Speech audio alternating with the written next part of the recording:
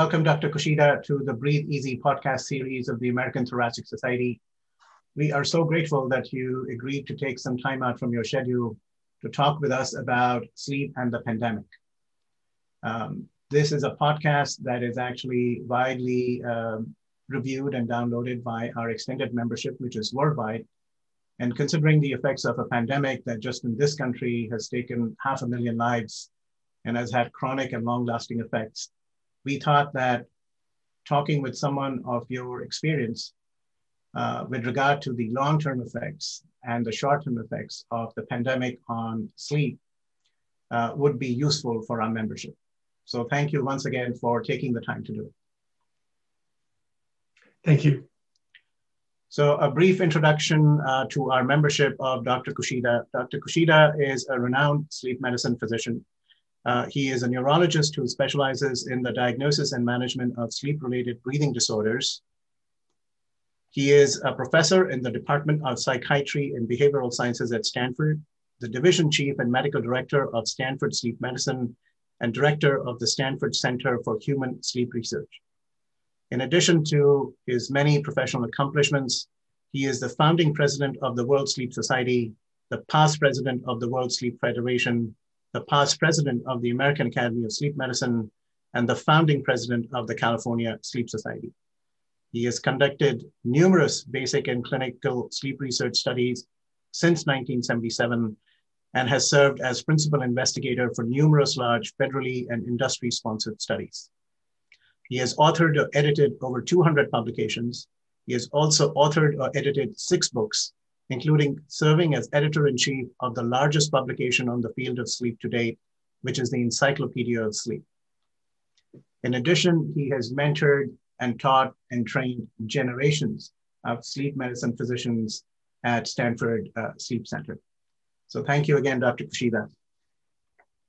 I wanted to begin by asking your opinion as someone who really has a broad overview of the field of sleep, in what your view has been the most significant impact of the pandemic and its consequences on sleep? I think the most significant impact has been, it's actually 2 things. One is stress has really had a burden on individual sleep. So the stress can be manifested in several ways, but what we tend to see is that their sleep schedules have become somewhat irregular, and also the stress has manifested in short and long-term bouts of insomnia. Secondly, the other significant impact that we've noticed is that patients are a little reluctant to seek care for their significant sleep disorders. So even though they suspect that they might have obstructive sleep apnea, by their bed partners reporting that they have loud disruptive snoring, witnessed breathing pauses, and daytime sleepiness, as well as other secondary symptoms, they have been a little reluctant to come in for a sleep study, both sometimes an in-lab sleep study, but also some reluctance even for having visits, even though a lot of the sleep labs had converted to video visits. So those are probably the 2 most dramatic impacts that in my opinion, I've noticed regarding the sleep landscape during the pandemic. Thank you for sharing that. I wanted to follow up on the comment that you made about the reluctance of people wanting to come in for indicated sleep studies, even when they're actually symptomatic, because of the fact that the pandemic fuels their concern about the fact that they might have an exposure that might result in them getting the coronavirus. I know that there have been concerns that have been expressed by our colleagues in other specialties about patients postponing needed care, whether that is for indicated surgeries or whether that is for other testing and procedures, because of their concern and fear that they would pick up the infection in a hospital setting, despite the fact that many hospitals are actually taking extraordinary measures in order to prevent exposure and to allow patients to receive needed care. from your perspective as a medical director of a thriving sleep lab, an extensive program, do you actually think that this decreased participation by patients in needed sleep studies is likely to linger? And what, if anything, we can do as sleep medicine physicians to address the concerns, I guess the legitimate concerns that our patients have, and get them back to getting testing done in a timely fashion? Thank you. So in response to the question, if they have a serious condition like obstructive sleep apnea that has such a heavy association with cardiovascular risk, both in terms of mortality and morbidity, it is not something that they'd want to delay. And certainly, sleep laboratories have ramped up to the occasion, meaning that they've undergone several protocol changes to make sure that the process is safer than perhaps how it might have been before in terms of the possibility of contracting a virus. So there are numerous safeguards in place to safeguard the patients coming in. So they really probably should not delay any type of medical care, particularly such as obstructive sleep apnea, which can be life-threatening. And I think the message that needs to be conveyed to these patients is that there are these associations, the comorbidities associated with conditions such as obstructive sleep apnea that should be diagnosed and treated. And if they're untreated, they can lead to things like increase in motor vehicle accidents, also aspects such as decreases in neurocognitive function, meaning that they would have difficulties in their usual activities of daily living, such as even learning and memory, attention and vigilance, and even the ability to perform higher level functions such as driving. So it is not something to be taken lightly, and both the sleep lab as well as the clinics are cognizant of that and have increased their safeguards, for ensuring the safety of patients. By the same token, the patient should not, or individuals should not delay medical care, especially if they suspect that they might have conditions such as obstructive or central sleep apnea. Thank you for that. I wanted to ask your perspective on realizing the fact that sleep medicine clinics and sleep labs in general we are providing specialty care and we see patients by referral.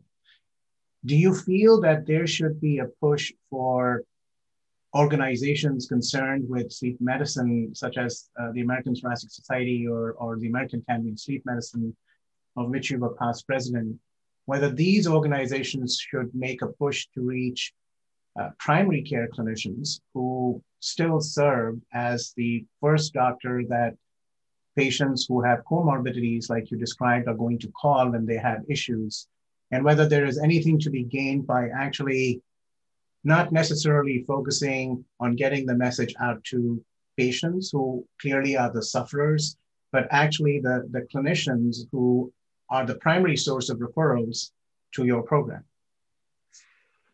Absolutely. And to some extent, we're already doing that in our program, reaching out to the primary care practices. But you're right, professional organizations could also help with sending the message not only to primary care, which provides many referrals to sleep clinics and laboratories, but also to patients in general, letting them know that if they suspect that they might have a disorder such as sleep apnea, that they should continue to seek treatment, both diagnosis and treatment of their condition, and to ensure that the public at large that the sleep clinics and laboratories have actually ramped up their efforts to safeguard their practices to ensure that when patients do show up for either a clinic visit, whether it's it's an in-clinic visit or an in-laboratory sleep study, that they would be protected as much as possible to ensure their safety. Thank you. To address, I guess, the constraints that the pandemic has necessarily placed on the traditional interactions between, coming over to the sleep center, having a visit with the sleep clinicians, having the test kind of explained to them, seeing the facilities and preparing the patient for the visit with sleep physicians. What do you think has been the impact of all of that essentially having literally disappeared and being replaced by telehealth and telemedicine? Because so many institutions and so many national organizations have essentially been promoting and popularizing that as the way to continue to get and even seek care.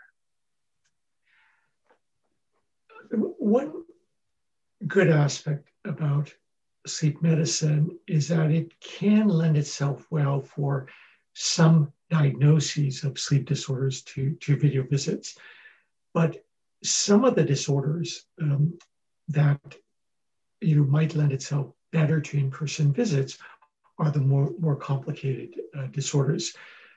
To just give an example, for sleep-related movement disorders or parasomnias, it would be better to see those patients in person just to do a comprehensive neurologic examination to make sure that there aren't other things that might be masquerading for these sleep disorders. So in a lot of patients, they can be managed through video visits. Is it optimal care? No, compared to in-person visits would always be better. But given the situation that we're in right now with the pandemic, most clinics and laboratories have either a hybrid model where some patients come in for in-lab evaluation, whereas others, just strictly to video visits. So right now it's a hybrid. I think one of the big areas that have been suffering is a teaching perspective. So for fellows that come in for training in sleep medicine, or medical students, or even graduate students that want to learn more about sleep research, that's one aspect that is really falling short, in my opinion, during this pandemic, because there's in-person teaching is so much better at conveying teaching points compared to video learning. So I think the trainees have not had that great of an opportunity in learning compared to pre-pandemic. Thank you for sharing that perspective. That's really, I think, especially your emphasis on the impact on teaching and how people who are coming into the field are kind of exposed to it, because clearly this kind of initial experience sort of colors what you are going to be doing in future years. And I think that probably has been a little underappreciated, since it was really all hands on deck in kind of dealing with this emergency situations, and sleep labs and sleep centers literally have to change their policies and procedures overnight in order to be able to accommodate for the pandemic. In your opinion, specifically with regard to your perceptive comments about the effect on teaching and research, do you feel that these would kind of be long lasting? Do you think that there will be any repercussions because our current crop of trainees or people who are entering the field kind of had to go through this? I think the training will be affected in the short term. The problem is that, as I mentioned, there's certain aspects that you can't really teach through video, like a really hands-on physical examination or neurologic examination for some of the sleep disorders. They don't convey it well to teaching via video. So those type of things will be suffering, for some of the fellows and current trainees. They won't be getting the optimal learning experience that they might otherwise be able to have. But I do believe it's short term, that hopefully if the pandemic it starts easing, as it's been showing in the past couple of weeks, as the vaccines start to get more prevalent among all the population, I think then the sleep laboratories, sleep clinics would gradually be having more in-person visits, which in turn would translate to better teaching opportunities for the fellows and trainees. So more short term, and of course, with all of us striving to provide necessary education to our trainees, recovery is on the horizon as the pandemic begins to ease and vaccination becomes more widely available. Right. Absolutely. So coming back a little bit to what you had initially alluded to, that people really are in distress because of high levels of stress. And you did mention briefly about the relationship between stress and insomnia. So there have been recent publications in the medical literature specifically relating to the fact that insomnia in relationship to the pandemic appears to be a worldwide problem. And there are literally millions of people, because millions of people have been affected by the pandemic in one way, shape, or form, that are struggling with it right now. What would be your perspective, I think, for my understanding and the understanding of our membership, on, do you feel that the pandemic precipitated a problem or increased a problem that was already there, because insomnia is such a common worldwide disorder, or that the pandemic and its cascading effects, which are still being discovered on the mind and the brain and the body, are contributing to that? Yes, I think that there might be two populations, in my opinion, that are affected regarding the insomnia. One are individuals that have had sleep difficulties to begin with, throughout their life, but it hasn't really been that much of an issue that it's been dominating their quality of life. In that population, I think the pandemic has definitely increased their stress level. And we know for issues such as work, family, or work-life balance has been affected. There have been, for those who have been able to work from home, some of the stressors such as commute time and the difficulties associated with commute have been eased. But in general, this has obviously been just a terrible, stressful time for most individuals, and that has exacerbated some of those individuals that have had, some intermittent issues regarding their sleep. It has made their insomnia worse. Mm-hmm. And then there's another population that really don't have that much data on, but it does appear that there are some patients that haven't really had that much difficulty sleeping before the pandemic, but because of the pandemic, it just caused them to have a short-term insomnia, which because they have not necessarily, for a variety of reasons, sought treatment for it, it has escalated into a more chronic problem lasting, a few months or longer. So I think those are the two types of populations that we've certainly seen in our clinic. Patients that were having sort of intermittent sleep issues that weren't really a problem, that were exacerbated with the pandemic, and others that where the pandemic has just caused them, or in insomnia has been associated with the pandemic in patients, in individuals that ordinarily did not have insomnia. Thank you for sharing that. The other aspect of this, I know that we have been having essentially a very much a patient-focused discussion on, this happened and now that led to this, and our patients are suffering. But I think that there is another important aspect of this, because the pandemic clearly has taken its toll on healthcare workers and clinicians who are caring for the patients who are suffering because of the COVID-19 virus.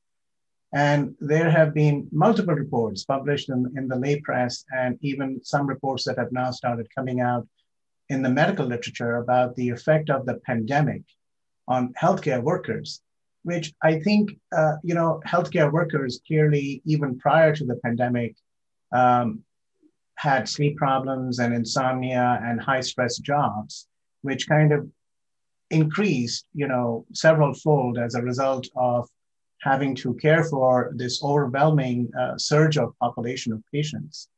Would you speak a little bit about your perspective on sleep and sleep-related health issues that have happened or will continue to happen in healthcare workers who are caring for patients suffering with COVID? Yes, that's obviously a very difficult issue, because on one hand, you have the healthcare workers that are on the front line that are impacted by their patients that have the coronavirus, and the need to balance the work they do with their life at homes, which in turn obviously can take a toll on their sleep and their stress levels. So and even aside from the frontline workers, health workers in general, because of the stressors of their job situations, it has also impacted their life and their sleep. And I think this is one area that I think their home institutions, also their support systems need to ramp up to help them. And I have seen, including our organization, really step up and offer opportunities that are focused on wellness and quality of life of their healthcare workers, their faculty, their staff, just to improve their daily lives, because they appreciate what the health workers are doing for their patients, and spending the time and their efforts in very close management of their patients, no matter what type of illness or specialty they're in. These institutions and organizations have really stepped up, and hopefully this will obviously continue, because we do know that just from the literature alone that frontline health workers, as well as health workers that have worked with patients that have the coronavirus, it does take a toll on their health and well-being. So it is gratifying to see that these institutions and organizations are really stepping up to help them. Thank you. Yes, I think that has certainly happened, where there seems to be a renewed focus on health and wellness, and in providing resources to healthcare workers in order to be able to deal with this. I know that earlier in our conversation, we had talked specifically about the impact of the pandemic and the restrictions on seeing patients face-to-face on the teaching and training of our students and trainees. But there is this whole large population of undergraduates and colleges and universities across this country and worldwide that have dramatically changed things quite in order to respond to the pandemic. And I'm sure that you have noticed the impact of that on your undergraduate interactions with students here at Stanford University, since there has been postponements of commencement. And in fact, the new students are probably not going to be on campus until several months later than they were expected to be. Would you be able to share with us your perspective on how you think would be the lingering effects of something like this on undergraduate education, which of course fuels medical school entrance? And what, if anything, can universities or institutions of higher learning do to be able to deal with this in an effective way? Yeah, that's a really difficult question because, on the one hand, the academic institutions need to obviously, take care of their students and protect them from the possibility of viral spread. On the other hand, we do know that the student population can be significantly impacted with the lack of the social connection, and the teaching itself may not be as good, obviously, as in-person learning. So it's a real tough balancing act, and it's really uncertain what will happen down the road in terms of what impact this change will be to those students down the road in terms of their ability to not have these social interactions and compensate for it. So I think it's one of these questions that is difficult and each academic institution has to really carefully weigh things, and I think it is one of those things that we've seen is a moving landscape, just because it really is dictated by how the pandemic is going, over any single point in time. But I think that is something that psychologists, sociologists will be, really carefully studying, over time to see what impact, this coronavirus has had on students, and, what can be done in the future to help these students. Thank you. Yeah, thank you for sharing that thoughtful perspective. It's very true that the effects, in fact, remain largely unknown, but that we really need to focus on studying them and following them in order to really fully understand the ramifications on the way that we currently learn and how we might learn in a post-pandemic world. So many people say that in every crisis there is opportunity. And clearly we are still going through a crisis that is taking lives every day. And as we discussed, going to be having significant long-term impact that may not necessarily be fully known for several years yet. So if you were just kind of thinking about, here is a crisis, what in your mind would be some innovations, either from the point of view of diagnosis or management, that could help us to better address the crisis here and now, and for what might be needed from us as sleep clinicians in the future? So I think due to the pandemic, because patients have been reluctant to come in for in-laboratory diagnostic testing, there has been a lot of interest in doing medical care at home for the sleep perspective. So I've already seen evidence of this, but I envision down the road that there'll be more and more, both in the consumer wearable sector, but also in the medical device industry of having more products that can be taken home by patients or shipped to them that will analyze their sleep and help to diagnose different sleep disorders and conditions over extended periods of time. I think that will just continue to be developed and refined. And in addition with that, they're pairing things, for instance, like machine learning and artificial intelligence to make these devices be able to really accurately predict whether or not a patient has a given type of sleep disorder, and also to be able to decide what the best type of treatment should be.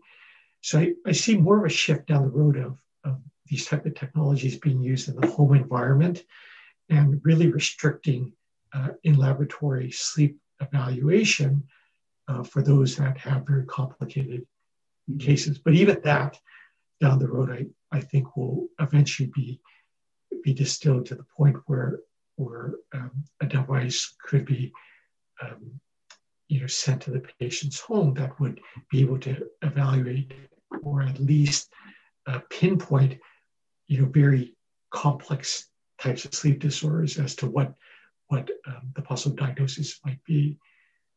So that's what I'm already starting to see signs of, and I anticipate that within 5 to 10 years, there would be more of this type of shift. It was already happening pre-pandemic, but I think the pandemic has accelerated this technological innovations just because of the constraints of patients coming into the laboratory.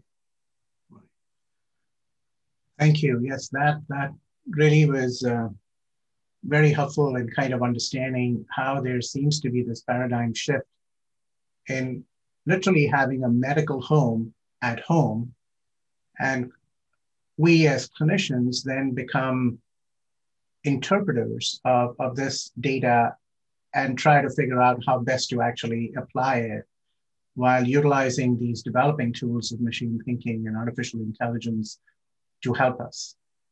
Do you feel, however, that in order for something like this to succeed, which is based upon this remote gathering of data, which is not happening necessarily in the traditional full night attended polysomnogram, in which so much, not just physiologic data, but also behavioral data is collected by technologists, does that kind of move the needle away from sleep clinicians being the central figures in diagnosis and management?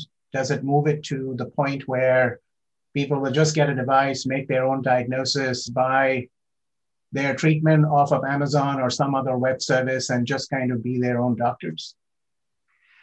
I think that that step is one I think that needs to be debated over time. But I firmly believe that even for studies that we've done looking at, for instance, primary care, if primary care physicians would be interested in how much time is actually spent focused on sleep and sleep disorders. Even to this day, it's a very small amount of time. That most of the time, what will happen is that once a sleep problem is identified by a primary care clinician, that they would tend to refer to a sleep clinic or laboratory, unless it's something like they feel that the patient might have like a short-term insomnia, for instance. I think most cases of even disorders like obstructive sleep apnea would still be referred over to sleep clinics and laboratories. Now, does that mean that down the road, if there is like let's say more sophisticated consumer or wearable devices, even in that case, what will happen is that would indicate to the individual that they might have a sleep issue, and in that case, it would still need to discuss that with their primary care physician or or a sleep specialist. So I think the processes that are being developed right now, even though a lot of them are sophisticated, it won't replace that with, it won't replace sleep, the field of sleep medicine in terms of a sleep specialist being able to decide on the best course. I think most of the devices and algorithms that I've seen being developed at this point in time are to be a complement, to the sleep specialist, meaning that will help them guide towards a diagnosis. And the consumer devices are mainly designed to help the user be aware of what type of sleep schedule they might have, if they're getting adequate amounts of sleep, if they get adequate amount of deep or light sleep, and to indicate to them when they might need help, meaning, seeing a primary care physician or sleep specialist in terms of helping to determine whether or not they have a sleep disorder. Thank you for sharing that. We are almost at the end of our time together. I wanted to ask you, I know we have covered such a wide array of topics, and I personally, of course, have benefited so much from hearing your perspective on these really important questions that have arisen because of the pandemic that may, in fact, have forced us to address several longstanding issues in our field. Is there anything else that I did not ask you that you think is important for our worldwide membership to kind of know about sleep and the pandemic, and how this is going to affect our patients and our field? The only thing is, I think now there's more and more data being collected on the sleep of individuals and patients, during the pandemic.